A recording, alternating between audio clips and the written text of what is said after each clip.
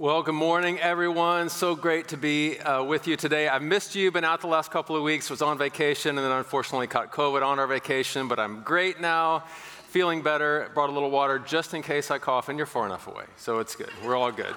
I'm excited to be closing out this sermon series we've been calling Better. We've been talking about how life in God's kingdom is so much better than any other alternative that the world has to offer. Amen? Over the last few weeks, we've been talking primarily about how life in God's kingdom is better here and now. But today, I get the privilege of talking about how life in God's kingdom is not just better now, but even after we die, even in death. Now, this topic poses a bit of a problem for me because if you knew we were talking about death today, you might have just stayed home, right? No one likes to talk about death. We'd love to avoid that topic as much as possible. And what's more, if you've heard me preach before, you know I usually try to begin with some kind of lighthearted story or joke or something. And how do you joke about death really at 10 o'clock on a Sunday morning, right? And so I was trying to figure this out. And last week, a pop-up ad came up on my computer, and it was ironic because it was for a casket. And I thought, well, that's the last thing I need. Think about that. Yeah, think about that. Sorry. And speaking of caskets and graves, some people really get into this, like visiting cemeteries. You know people like this. In fact, like famous people, going to see famous people's graves. One time someone invited me to go with them to visit the grave of Karl Marx. I thought that was really interesting, but I didn't go, though. I just figured it was some kind of communist plot.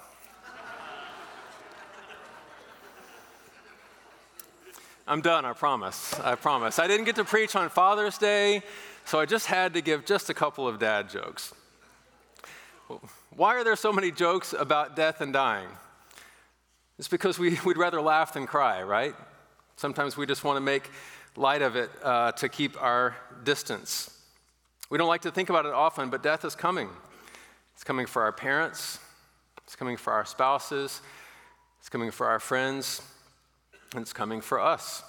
It doesn't matter whether you eat at Salata or Anamia's. It doesn't matter whether you hit 15,000 steps a day or 1,500. Death is coming. I love what Pastor Larry said many years ago. He said, that magazine, Prevention Magazine, they really ought to change the name. They ought to call it Postponement Magazine. He's right, isn't he? You can't prevent death. Maybe you can postpone it. You could ignore it. You can tell bad dad jokes about it, but you can't prevent it. Death comes for all living things. Aren't you glad you came to church this morning? Have a great day, everybody. Well, as is always the case, on every topic, even the hard topics, God's word has something important and encouraging to say. So our passage this morning comes from Paul's first letter to the Thessalonians. And these people had recently lost some people that they loved, and Paul wrote them this letter to encourage them. And specifically, this passage he wrote as they were dealing with grief over the loss of loved ones. I'm going to be reading from chapter 4. I'll start at verse 13. Hear the word of the Lord. Brothers and sisters, we do not want you to be uninformed about those who sleep in death, so that you do not grieve like the rest of mankind who have no hope. For we believe that Jesus died and rose again. And so we believe that God will bring with Jesus those who have fallen asleep in him. According to the Lord's word, we tell you that we who are still alive, who are left until the coming of the Lord, will certainly not precede those who have fallen asleep. For the Lord himself will come down from heaven with a loud command, with the voice of the archangel, and with the trumpet call of God, and the dead in Christ will rise first. After that, we who are still alive and are left will be caught up together with them in the clouds to meet the Lord in the air. And so we will be with the Lord forever. Therefore, encourage one another with these words.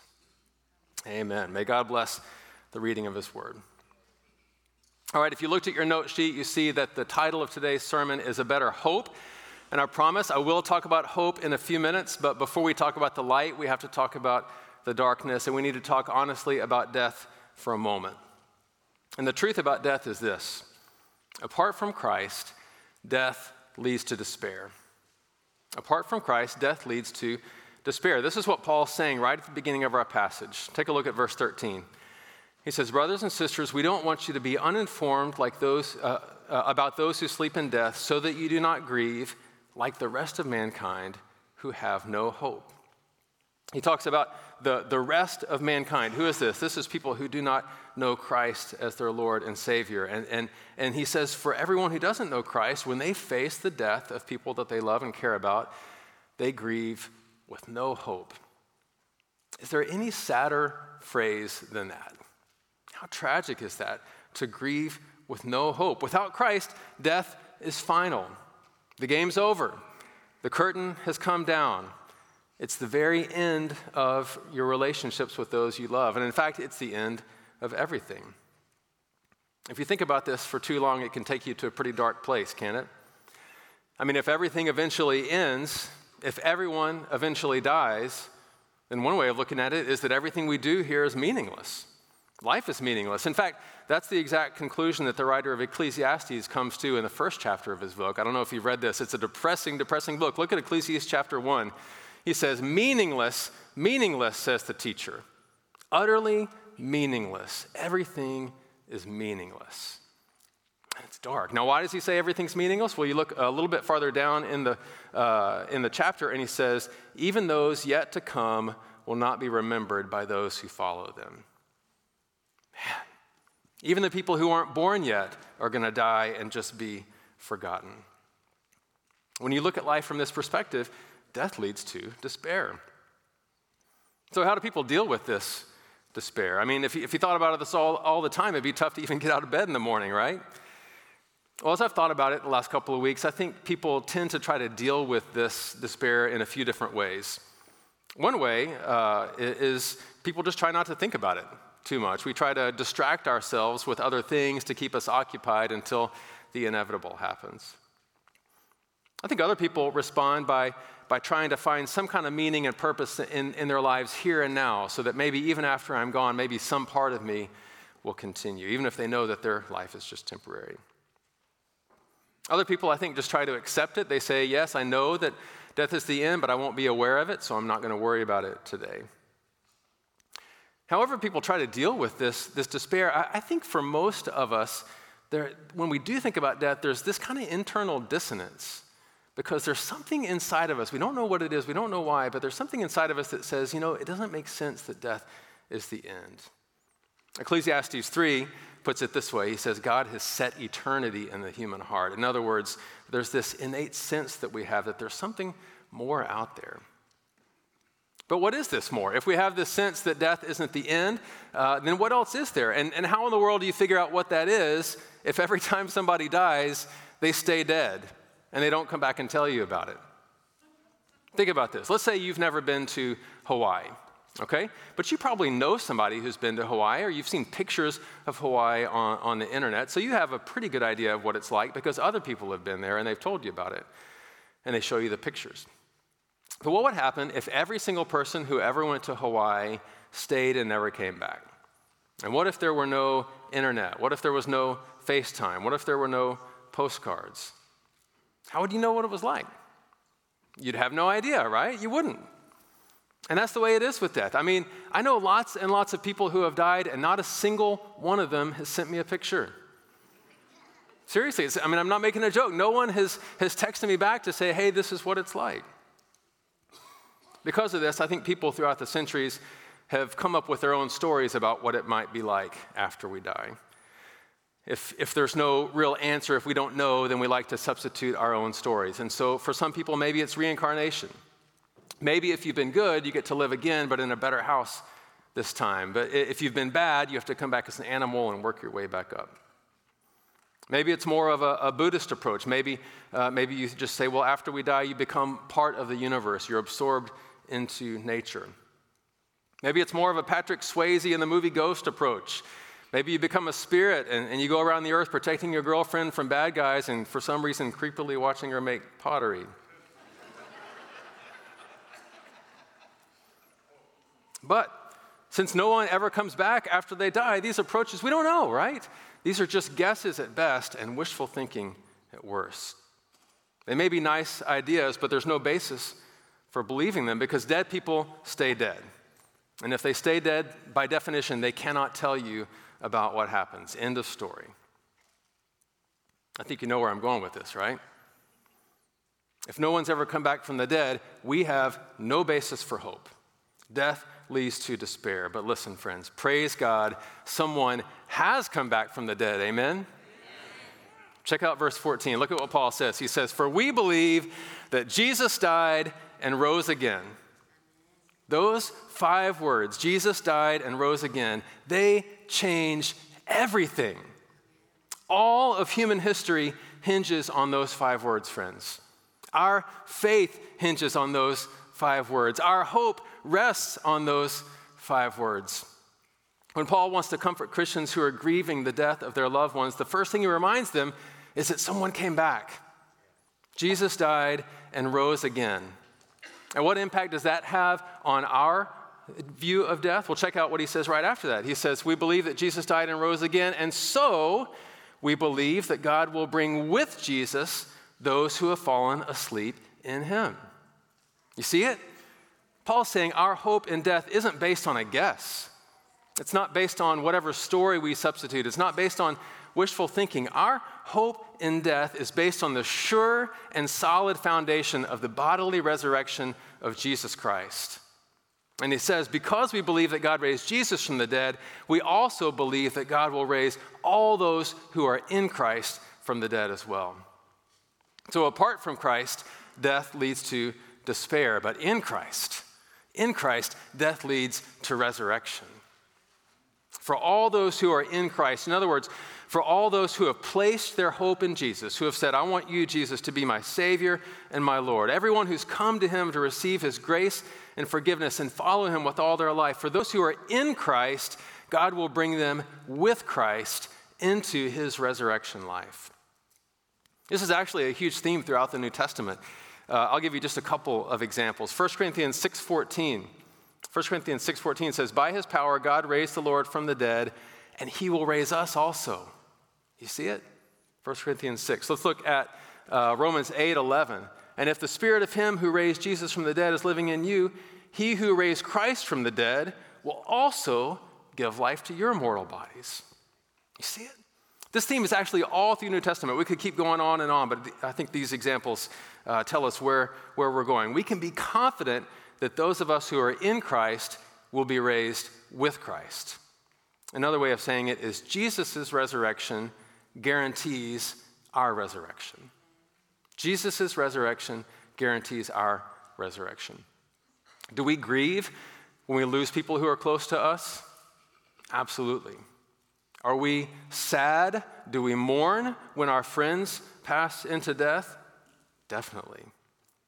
But are we hopeless? Not on your life. Because praise God, death wasn't the end for Jesus, and it's not going to be the end for us. Jesus' resurrection guarantees our resurrection. We have a better hope, friends. We have a better hope. In Christ, death leads not to despair, but to resurrection.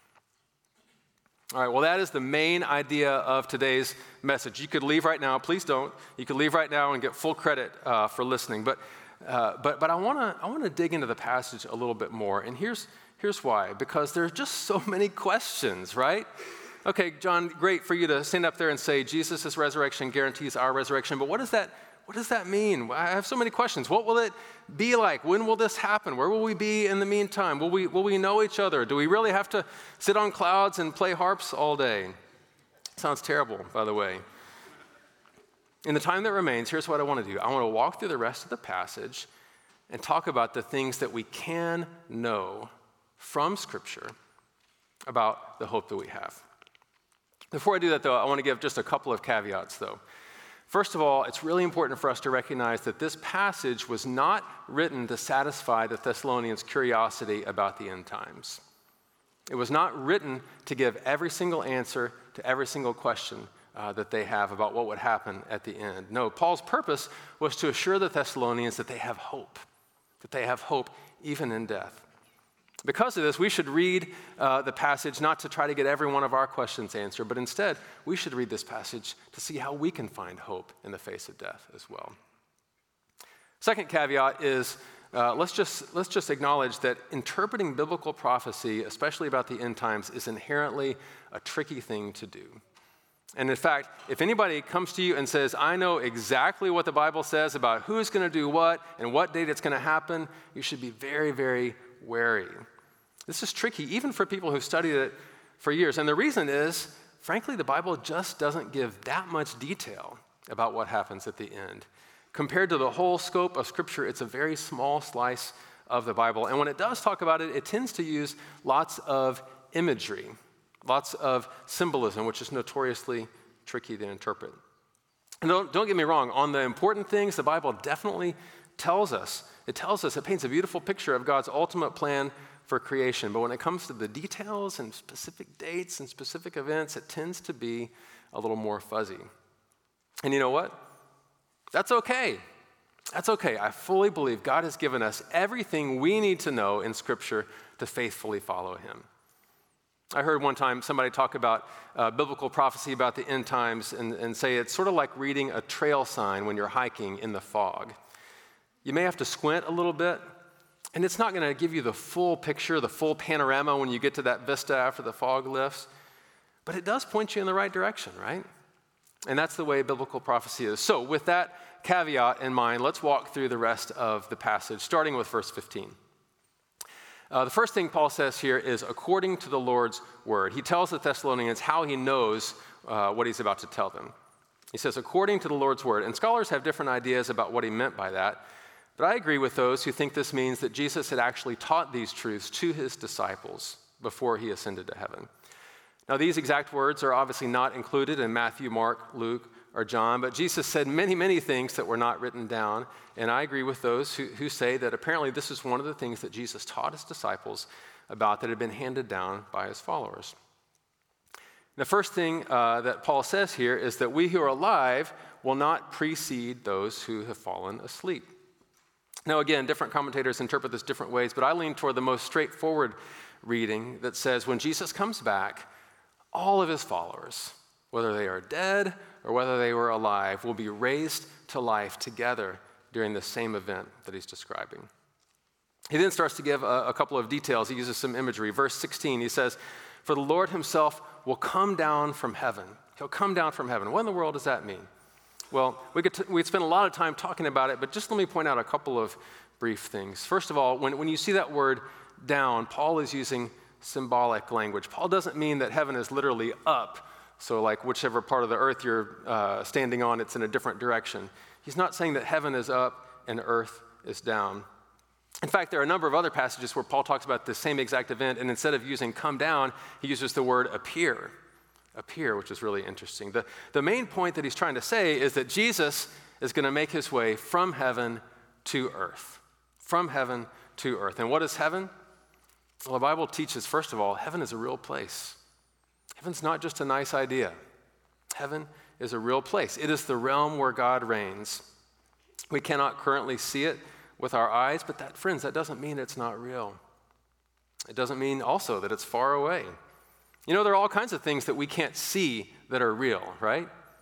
One example I was thinking of this week is, did you know that this room is filled with radio waves right now? Right now, zooming all throughout the room, even through us, bouncing around. They're filling the space from radio stations, from the Wi-Fi hotspots up in the catwalks, from our wireless microphones, from the cell phones in your pockets. They're zooming around this room, but we can't see them, right? In the same way, friends, heaven is a real place. We can't perceive it with our five senses, but the Bible teaches that it's near. And it teaches that Jesus will return from heaven to earth. And Paul says when this happens, it's not going to be a secret. He said it's going to be a big deal. He says there's going to be a loud shout, and he says there's a trumpet that's going to play. Revelation 1, when it talks about this event, says every eye will see him. There will be no mistaking the return of the Lord Jesus. And when he comes, Paul says this. He says, the dead in Christ will rise first. The dead in Christ will rise first. This is what we talked about a few minutes ago. Jesus' resurrection guarantees our resurrection. When Jesus comes back, all those who have died in Christ will be resurrected just as Jesus was resurrected. Now, this gets really, really interesting. Let's dig into this for a minute. There is some confusion about what this means. Many people have been influenced a little more by Hollywood than by Scripture when it comes to this topic. And sometimes people are under the impression that resurrection is only a spiritual reality. Like when we're raised, we won't have a body. Like we'll just be ghosts or spirits just floating around. Friends, I am pleased to tell you that's not what Scripture teaches. Remember that God will raise us just like he raised Jesus, right? We've seen that throughout the New Testament. And how did he raise Jesus? He physically raised his physical body. Think about this. If Jesus was just raised as a spirit, what would have been in the tomb on Easter morning? His body would have been in the tomb, right? But what was in the tomb? Nothing. Nothing. Amen. And this was a complete shock to everyone, by the way, even Jesus' followers. I love how Pastor Andy Stanley puts this. He says, nobody expected no body. Nobody expected no body. Nobody expected the tomb to be empty, right? Nobody expects a dead body to come back to life. But that's exactly what happened. After Jesus' resurrection, he physically appeared to his disciples in bodily form. In bodily form. In many ways, it was the same. I don't know if you've read all of this different stuff that it talks about after Jesus' resurrection, but it said he had a physical body. People touched him. He ate. He had conversations with people. They knew each other. At the same time, there were some things that were different too, right?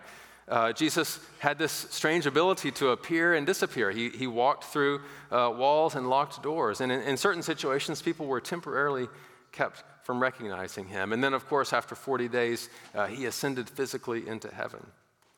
But the main point is this. When Jesus was raised, he didn't turn into a ghost. He received a new body, a resurrection body, a glorified body, different from his old body, but a body nonetheless. And friends, that is exactly what Scripture says will happen to you and to me when Jesus comes back. This is all throughout the New Testament, but one example I really like is in Philippians 3. Check this out. Philippians 3 says, "But our citizenship is in heaven, and we eagerly await a Savior from there." See that again? Our Savior, Jesus, coming from heaven to earth, the Lord Jesus Christ, who by the power that enables him to bring everything under his control will transform our lowly bodies so that they will be like his glorious body. Isn't that amazing?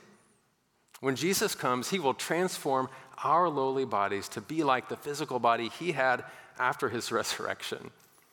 That just blows my mind. I hope it does the same for you. Again, I have so many questions. What will these new bodies be like? What age will we be? How tall will we be? Most importantly, will I finally be able to dunk a basketball? I don't know. I have no idea. But what I do know is that Scripture tells us we will be raised and we will be given a new body, a body that doesn't wear out. Amen. A body that doesn't need knee replacement surgery, a body that does not develop cancer, a body that never dies. As 1 Corinthians 15 puts it, the perishable will clothe itself with the imperishable, the mortal with immortality. The dead in Christ will rise. But that's not all. I sound like a bad infomercial, don't I? But that's not all. But it's true, it's not all. The passage continues. Paul says that we who are still alive and are left will be caught up together with them, those who died, in the clouds to meet the Lord in the air.